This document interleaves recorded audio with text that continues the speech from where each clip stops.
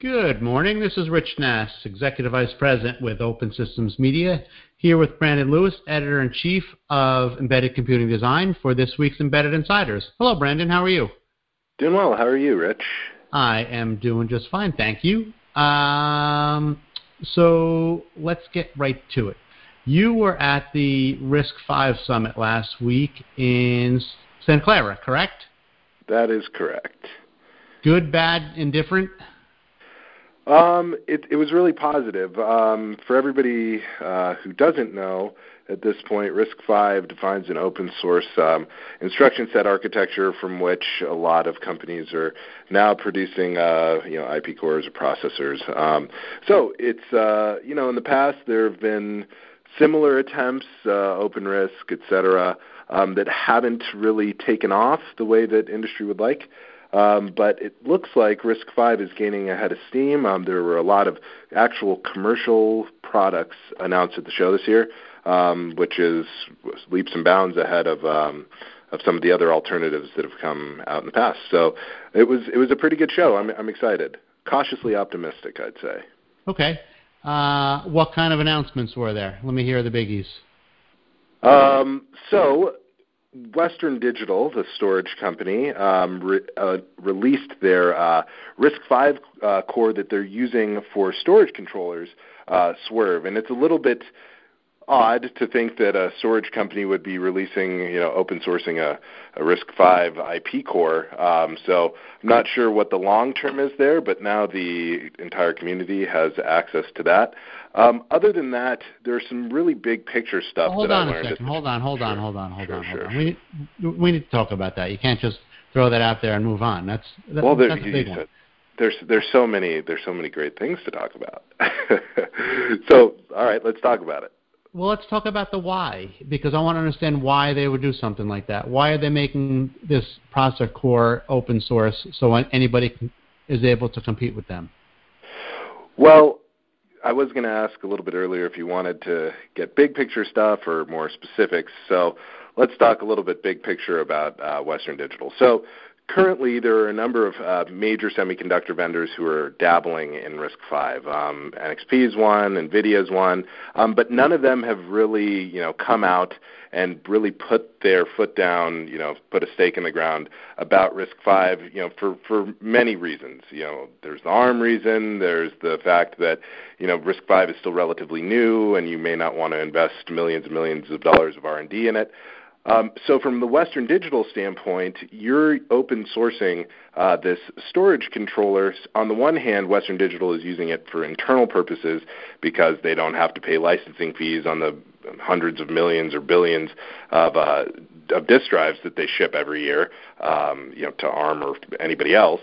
So they now have this free and open source alternative. On the other hand, by open sourcing their version of this RISC-V core, Swerve, they're basically helping promote the RISC-V ecosystem, which, if the stronger the ecosystem is, the more likely they'll be able to continue using this free and open source technology for their own purposes. Sounds a little altruistic. I mean, am I being cynical or what? I have suspicions, but I don't know if I'm ready to go on the record saying that at some point RISC or WD is going to go out there and start spinning off its own IP and take a Qualcomm type business model. But time will tell. Okay. Now I saw there was something similar with NXP, right? Yeah. So NXP released a development board, and this is where it gets a little bit tricky. So with NXP, they have created their own RISC-V chip and put it onto a development board, and that board is being sold through OpenISA.org. Now, the branding on OpenISA.org from the, when you first get there to the site, does not reveal NXP whatsoever. Of course, if you dig a little bit deeper, you'll quickly find out that NXP is behind it. So that may be a little bit of tap dancing around, the politics of technology. I'm not completely sure. I don't know why you would go through all of the trouble of developing this chip and slapping it on this development board, but not selling it, if you weren't really making plans to get behind RISC-V moving forward. But a funny thing happened on the way to developing that RISC-V chip. I'm sure you're aware that RISC-V chip also has a pair of ARM cores on it. Yes, it does. So I believe it's a quad-core device, so there are 2 RISC-V cores and 2 ARM cores on it. That is correct. So side by side, I guess it's we'll see which one performs better, or if there's any lack of if there are any advantages or disadvantages between the cores that are on that chip. So I don't know. Interesting we live stuff. In interesting times, huh? Yes.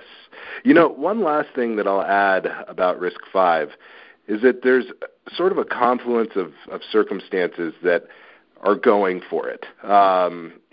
Firstly, with the way that our international politics are right now, a lot of different nation states are really interested in having access to their own technology, so that if all of a sudden, some government shuts off the pipes to ARM technology or Intel technology, they'll have a way forward. And RISC-V sort of presents that opportunity. And you'll see that if you look around the web, China is really behind RISC-V. Oddly, India announced that RISC-V would be its national processor or something moving forward. So that's a really big plus for RISC-V's future. Also, because RISC-V is open, it allows people to customize it in ways that are, advantageous for whatever their applications are. Today with Moore's law kind of slowing down, it's really advantageous to be able to tweak and tune the processor to whatever your needs are.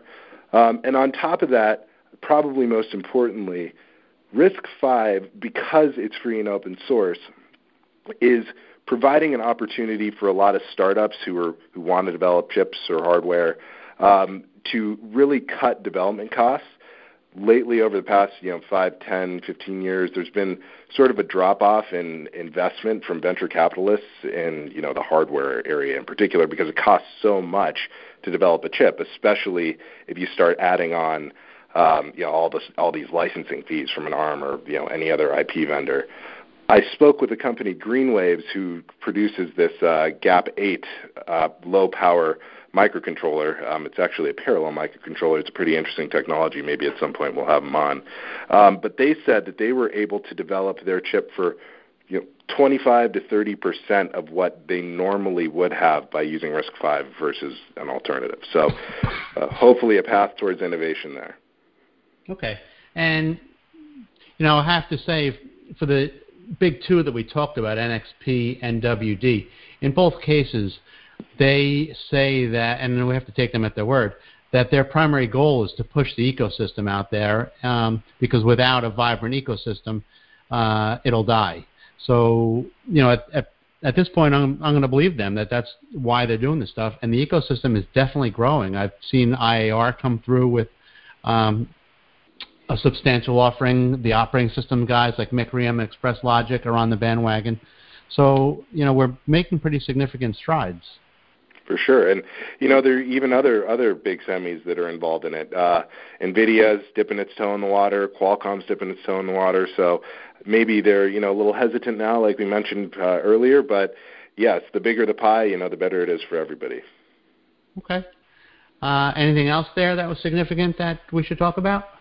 Oh, man, there were tons of things at the show. I don't know if I can reach back in my memory bank and pull any really big ones out. RISC-V is, a lot of people are investigating it for artificial intelligence. It seems like the way things are shaking out, people are just admitting that Intel is sort of the data center architecture, ARM is the mobile architecture, and RISC-V maybe will take sockets in some of these IoT and AI applications. We actually also moderated a session on security. Well, I did. Moderated a session on security in the RISC-V ecosystem and making it a viable alternative for commercial use. So Obviously, RISC-V was born out of academia up at Cal Berkeley, and while academic solutions are great, it's a much different case when you're taking it actually into the market. So we had members of Rambus, a startup called Hex5 Security, Andes Technology, Dover Microsystems. It was a really engaging panel. There may be slides available on the RISC-V Summit website. So if you have an opportunity, go check those out. And like I said, there are just too much to recount at this point. Okay, can we look forward to you writing something about all this so we can see a summary? Of course. It will be up by the end of the week. Fantastic. Okay. I think that'll wrap up our Embedded Insiders for this week.